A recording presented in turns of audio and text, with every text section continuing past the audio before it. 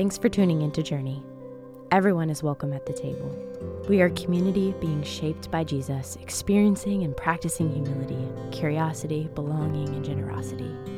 We hope to be a people who embrace the way of Jesus by listening first, speaking second, loving freely, and giving generously. Thank you. So this morning, we're going to dive back into a series that we've been doing for a while called The Upside Down Kingdom. This is a series of conversations based on the Sermon on the Mount. And that is a section of the book of Matthew that's chapters 5, 6, and 7. And it's considered sort of the most central teaching of Jesus. And I just want to remind you of a couple things that we believe about the Bible. First, we believe the central message of the Bible and the character of God is revealed in such a way that, kids can understand it and trust it. But we also believe the depth of the scripture is such that you can spend your whole life studying this stuff and never reach the bottom. So we don't ever think that teaching is the last or final word on these big topics that we discuss. The goal is to provoke curiosity and conversation so that the people of God would wrestle with the text. And so to that end, we encourage questions right in the middle of the thing. Don't hesitate to interrupt. If you want to text introverts, if you'd like to text your questions in, you can do that, absolutely. As Robert was saying, we have a class afterwards where more discussion takes place. Then we do a weekly podcast where often we'll address questions or topics that come up.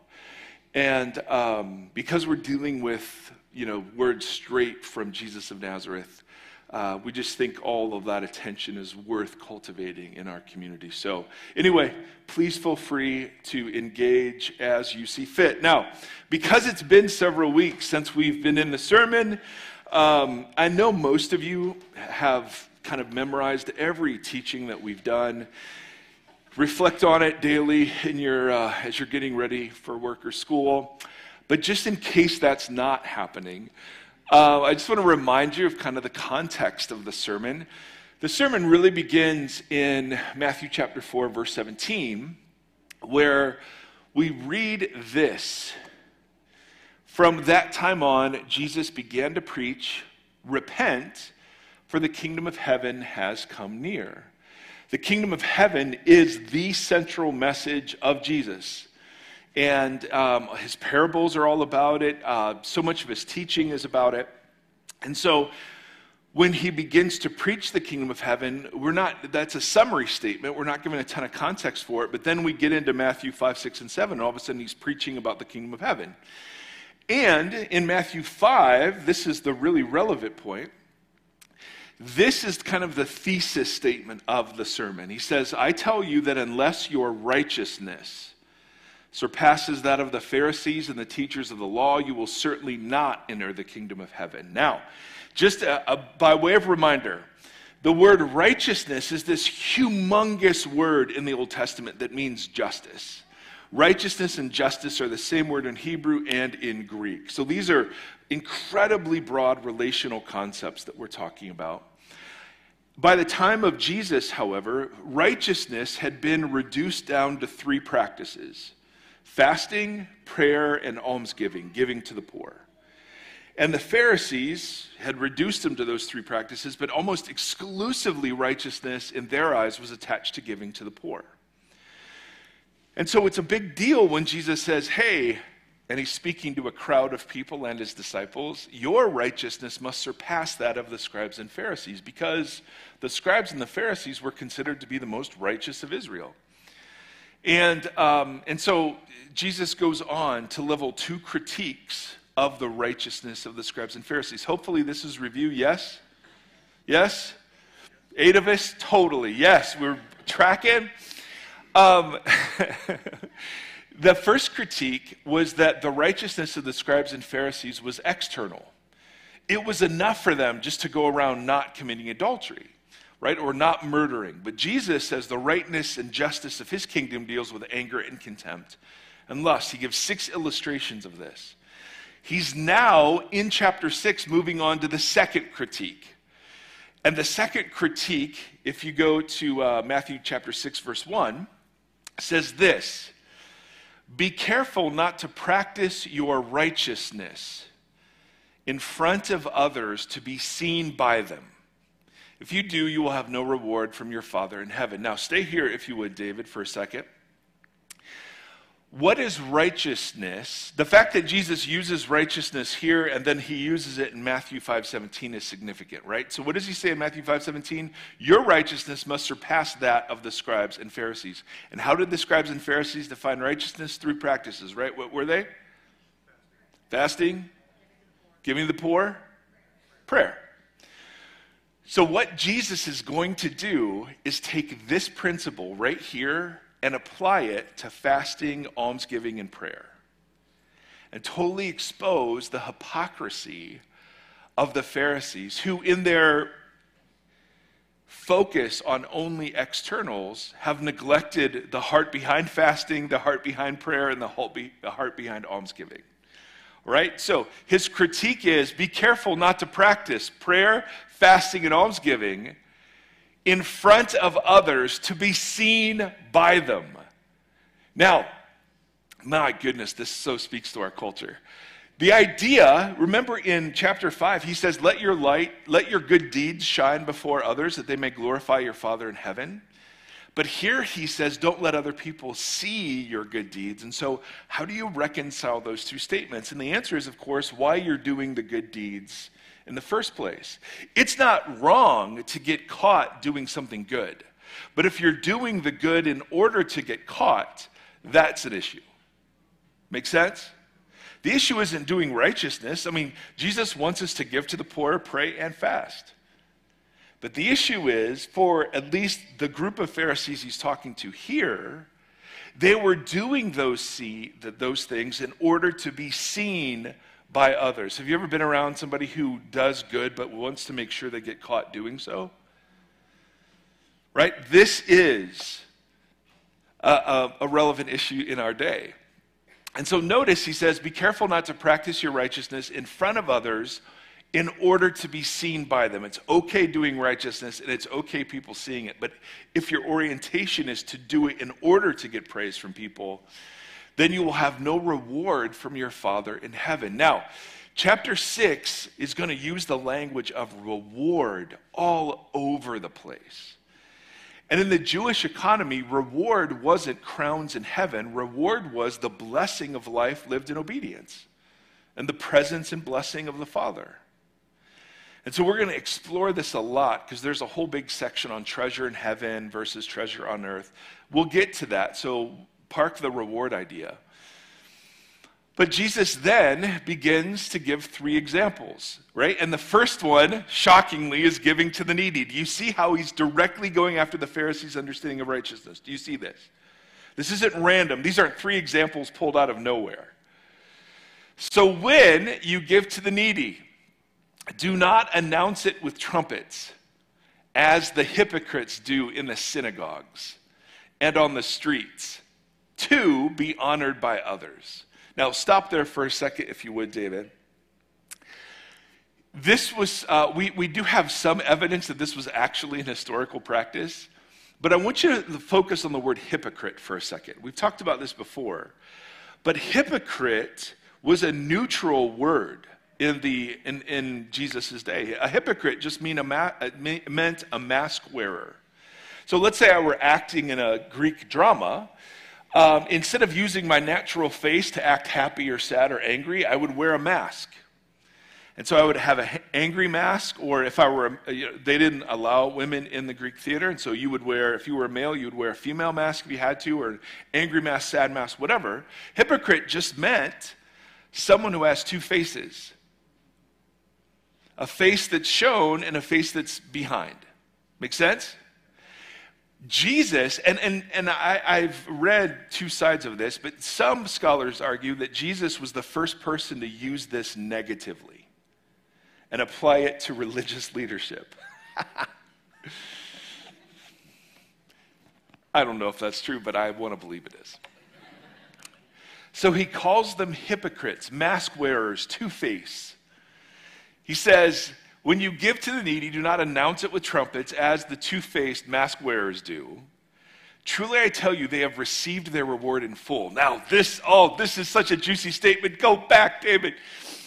This is such a juicy statement. They've received their reward in full. This is a commercial term that means that our transaction is complete. There's nothing else. So if you were to go buy some jeans, which I haven't done in a very long time, but if you were to go buy some jeans, and let's say those jeans were $50, and you buy the jeans for $50, you take the jeans out of the store, the transaction is complete, correct? You are owed nothing else because you have the jeans. So the picture Jesus is giving is the fact that these people say they're giving, but what they're actually doing is buying the praise of other people. And because they're buying the praise of other people, once that transaction is complete and they are praised, there is no remainder left of reward for God to give them. Does that make sense? So that's the irony. Instead of giving to God, they're actually buying the praise of people. And in that transaction, there's nothing left for God to reward. Next. But when you give, so he's contrasting, don't do it like them, but how should we do it, Jesus? Don't let your left hand know what your right hand is doing. That's just a Jewish idiom for total privacy. Next. So that your giving may be in what? Oh, now here's just a huge word in Matthew 6. Then your Father who sees what is done in secret will reward you. Now, Americans read reward as financial blessing, peace, prosperity, comfort. That's not what is in view here. The reward of following Jesus is Jesus in the New Testament. Right? And so we can't read reward language as just further material blessing. Some people do, right? The prosperity preachers will often say, yeah, if you give, you can't outgive God. If you give, God will give back. And sometimes that happens, but it isn't an algebraic equation. And it misses the point of the kind of heart that God wants to develop in his people. Now, next slide. And when you pray, do not be like the hypocrites. Now, we're going to spend the next 2 weeks on this section because in this section he gives us instructions on prayer and he gives us the Lord's Prayer. So we're going to park that for a second. Go to fasting, David, if you would. But I want you to see, it's almsgiving, prayer, and then fasting. Next slide. Yep, we're going to cover all of that next. I gave you too much, David. I forgot to cut that out. David, of course, is running the slideshow back there. Do we have the fasting section? Yep. Yeah, there we go. And when you fast, if you don't know what fasting is going without. In their case, it was food. But you can fast from technology. You can it's denying yourself something that is neutral but can have power over your life. When you fast, do not look somber as the hypocrites do, for they disfigure their faces to show that they are fasting. Now, again, this is Bible nerd stuff, but literally the Greek reads, they make themselves unrecognizable in order to be recognized. Yes, zing. Jesus, he knows this, right? So what they evidently did, the Pharisees, famously, there were 2 required fasts, I believe, in the Old Testament covenant. Yom Kippur, the Day of Atonement, and the New Year. The whole community would fast on those days. But the Pharisees fasted twice a week, Mondays and Thursdays, which happened to be market days, coincidentally enough. Oh my goodness. And so they would go disheveled to the market to show people that they were fasting, making themselves unrecognizable in order to be recognized. Fascinating, though, there's a Christian document called the Didache, written around 100 AD, that encourages Christians to fast on Wednesdays and Fridays, non-market days, so that no one will know. Jesus, of course, then says, truly I tell you, they've received their reward in full. Great. If it's attention you want, perfect, you got it. If you want likes and clicks, fantastic, done. God has nothing to do with that transaction. Next. But when you fast, put oil on your head and wash your face, so that it will not be obvious to others that you are fasting, but only to your Father who is unseen. And your Father who sees what is done in what? Will reward you. So the general critique is pretty straightforward, correct? He starts this critique by saying, don't do your acts of righteousness. What are acts of righteousness? Prayer, almsgiving, and fasting. Don't do them in order to be seen by others, because hypocrites do that. And who are hypocrites? They have one true face and then one external face. If you're doing it for the praise of other people and the attention of other people, great, paid in full, nothing left for God to bless.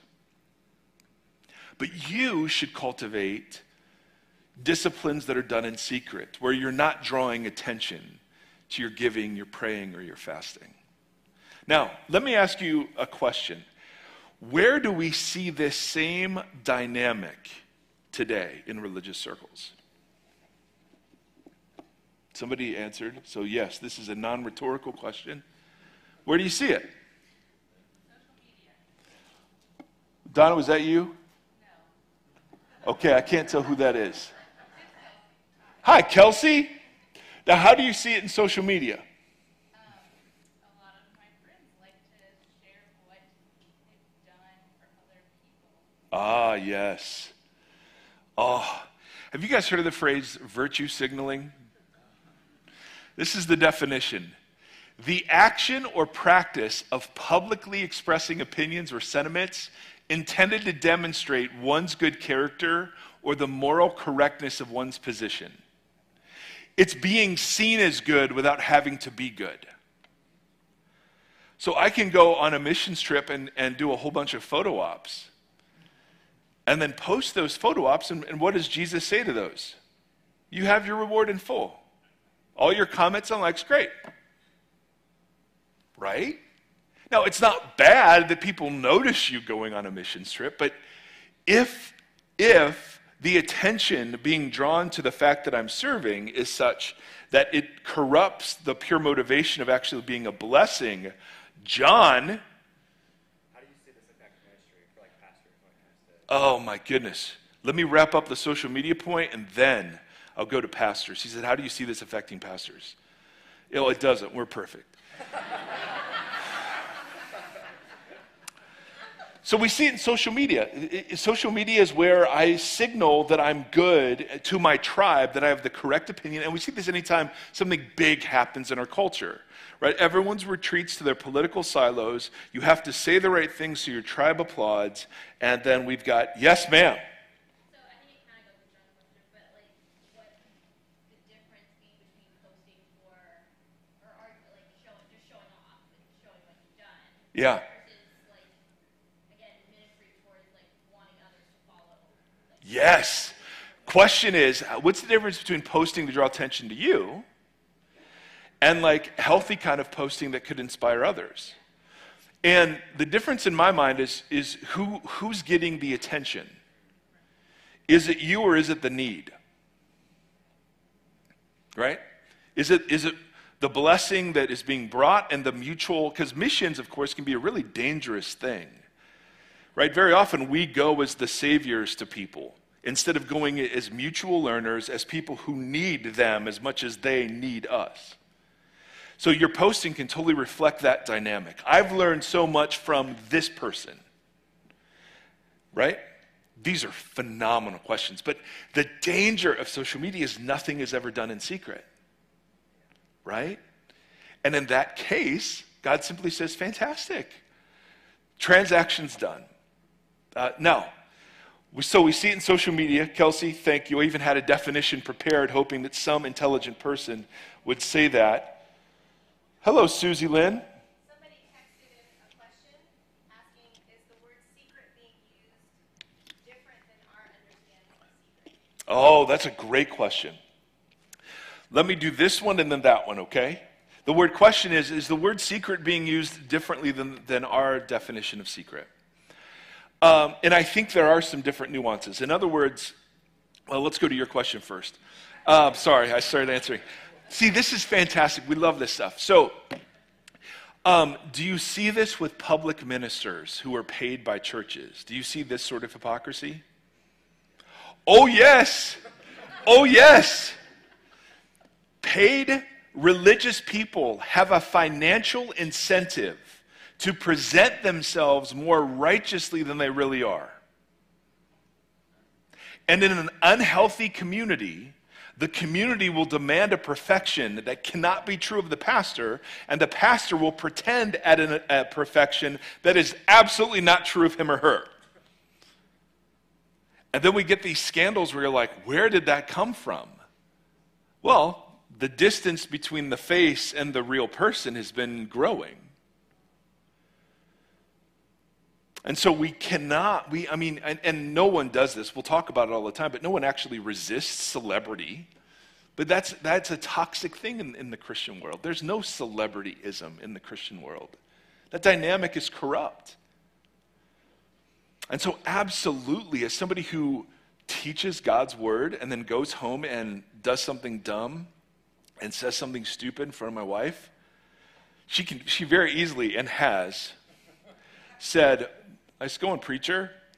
And that's why I don't ever let her come to church, because I don't ever want her to hear this. No. But we see this with all sorts of speech, right? Oh, and we make it from stage. Stage is just deadly. We make it seem so easy to follow Christ and so beautiful, and it's just perfect. And here's our Instagram life and faith, and none of that. We just have to learn to be suspicious of it all until you see the fruit of someone's life.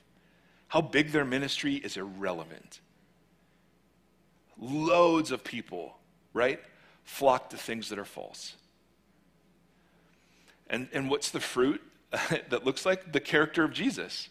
Does this person talk and act, not perfectly, but even in their imperfection, are they honest and non-defensive and willing to admit fault, right? So, back to secret. This is phenomenal stuff because it's so relevant, right? So there is a difference between secrecy and privacy. And I learned this in therapy. I didn't know this. Secrecy is when no one knows the real you. Privacy is when the right people know the real you. And so, obviously, my wife and I talk about our giving and our praying and those sorts of things. And I do have a couple people in my life who are very, very aware of my struggles. But I no longer think it's healthy to work all of that out publicly. Whereas before, I thought, oh, that's what Jesus is asking us to do here. No. I think he's asking us to be private about our devotional life. And so there are some who will know. But we're not doing it for the sake of their knowing, because they know all the crap too. Man, so good, you guys. So we see this in social media, right? This is what social media does. We see it in pastoral ministry. We also see it in evangelical subcultures sometimes. I don't know what your church experience was like, but there are some church experiences that are so suffocating, you can't even raise a question. And so we're taught to pretend, right? You can't be upset. You can't be bummed. You have to have a cliche ready at all times for anything that is awful in someone else's life, right? You can't be slobbery and snotty crying over something. You just have to be, oh, we're just great. Thank you. Bless the Lord. God is good all the time. And he is. But are we living in that? No. So there are parts of evangelical subculture, many of which we have fled from, that forces this uniformity that is just absolutely constricting. And it teaches us to pretend. And so churches has been a big game of pretending. We don't ever talk about real stuff in real ways with real people who are actually falling apart, right? So often we can share our struggles, but only if they're the past tense. Yeah, I used to struggle with pornography instead of, well, I wasted 8 hours yesterday, right? I mean, we just would react totally different to those two confessions. I think we also see it with the dynamics of donors. Often people who give a lot of money carry a lot of weight. And so churches will be hindered by the dynamics of capitalism. If we were to talk about this thing the Bible clearly talks about, but has been politicized in our world, people will leave. Giving will drop. And so often we'll flinch at the prophetic witness of the scriptures, and we'll just make that palatable to wherever people are at. Any other instances you want to add? Those are some that I've seen in me. So, I'm assuming, okay, no hands. I think that covers it. And then there's your hypocrisy, which we won't even get into, but let me see, we all notice it, okay? That's not true. Now, in the American church, why is this play acting, why is it so prevalent? And part of the reason is we've accepted a gospel that doesn't do anything to tell us how to live, but it tells us how to die. In other words, the way I was presented the message of Jesus was in a courtroom setting. So I'm guilty, God is holy, and he's a just judge, and he has to find me guilty or it violates his justice. So I am condemned. I am punished. Jesus steps forward and takes my punishment so that I trade my sin, Jesus takes that, and I get his perfection. And so when God looks at me, he sees Jesus. And then I get a ticket to heaven when I die. I was in the ER recently for some just stupid abdominal thing, nothing at all serious. Do not even worry about it. But it was fascinating at 2 a.m. to be at Williamson Medical Center with nobody else. But there were these tracts, how to conquer your fear of dying. And it was that exact story told in the tract. Now, how is the Christian story presented in that moment? What's the problem it's dealing with? What? Death. Right. What's the implication? Doesn't have a ton to say about anything else. The primary focus of the work of Jesus is what happens when you die. And so we're presented with the idea that there's a legal transaction that happens in heaven, and all you have to do is pray a prayer. The bank accounts are swapped, and then you can live however you want to because Jesus has forgiven everything you'll ever do. So can you see how that story is ready-made to encourage the kind of two-facedness that is so prevalent in the American church? Can you see that? One problem with the way of telling that story, it ignores all the teaching of Jesus. There's no mention of the kingdom of God in that story. There's no talk of the Sermon on the Mount. None of that is captured in that telling. And I'm not saying that telling is false. I'm just saying it is so incomplete. And so I think one of the reasons why this two-facedness is almost encouraged is because we accepted, instead of a king with a kingdom, we've accepted a forgiver of sins and a place in heaven when we die. And if that's all it was, that'd be awesome. But that's not all it was. And so as we're living into the Sermon on the Mount, the idea is that God isn't interested in our external behavior. He's not interested in sin management. Because on that story, as long as you believe the right things, you're good. It doesn't matter how you live. It's like the great virtue signal to God, right? As long as I know the right answer is Jesus, it doesn't matter what I've done with my life. And that is not how Jesus presents his movement. And so one of the things we have to recalibrate is that thin, hollow story doesn't bring us into kingdom life or kingdom power or kingdom peace, where fruit just comes naturally because we're being transformed in the image of Jesus. Does this make sense? Where does that leave us? Well, Jesus says it this way, and then I'll wrap us up unless there are any other questions. In Luke 12, Jesus said, meanwhile, when a crowd of many thousands had gathered so they were trampling on one another, Jesus began to speak first to his disciples. Be on your what? Against the yeast of the Pharisees, which is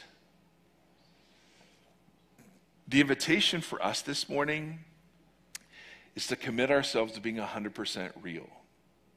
Not in front of everybody, but in front of a few people. And certainly before the God who has loved us, blessed us, and received us already in Christ. Be on guard against hypocrisy. I want my kids who sit in these seats to see the same dad up here that they do at home. Correct? I mean, I'm actively working to make sure I'm not the hero of the stories that I tell up here. Now, again, that's like on-platform stuff, but that's just one dumb example. The war against this is ongoing and everlasting. And so, my question for us this morning, by way of sort of communal practice, we always, in the service, talking about receiving the Lord's Supper together. And around the room, there are stations where the bread and the cup are available. We have COVID-friendly, and then we have pieces of bread that you can dip in juice today. So we're excited about that. And the bread is gluten-free, by the way. This is not. For those of you that care about such things. But next to those piles of bread are pieces of paper where we spend a lot of time writing, and it could be prayers or whatever. But my question for us this morning is simply this: where do you wear a religious mask? Don't put your name, but where are you pretending? Where do you feel you have to? Where do you feel like you have to play act before God? Where do you feel like you have to play act before others? What relationships do you feel like, well, I could never say that because they might think bad of me? Is it in social media? Do you find yourself drawn to just making sure everyone sees that I have the right opinions about the right things? Because I've got a list of all the ways I'm tempted to play act, and I was just curious what your list is. You can put your name. We'll put it up on our church website later. No, we'll never do that. But the idea is that we would bring whatever that area is, whatever that secret, the bad secret is, whatever that mask wearing is, we would write it down just in a word or a phrase, and we would leave it there. And in its place, we'd pick up the Lord's Supper to recognize that that doesn't have to have power over us, that Jesus has come to forgive that part. And the real you he's interested in is that you, not just the religious you, but the real one with all of its warts and foibles. So I'm going to pray for us, and then if you don't have to do this, but if you'd like, you can go and write that down, take the bread and the cup, all are welcome, and we'll continue our time together. So, Father, you do see what is done in secret, no matter how great we are at pretending. And so we invite you to show us that that is not a terrifying thing, but just such liberation. That you've taken all of that into account, and we don't have to be afraid of you. Your posture towards us isn't condemnation or wrath. Your posture toward us is love and freedom and blessing. And so we pray that we would be a community that just is on guard against what is so easy, the play acting that is so easy, to present ourselves far more righteous than we are. And so to that end, God, would you give us a bit of insight this morning into our own hearts and practices? We want to see those places healed and freedom come to them in the name of Jesus. And so we bless you and thank you. Amen.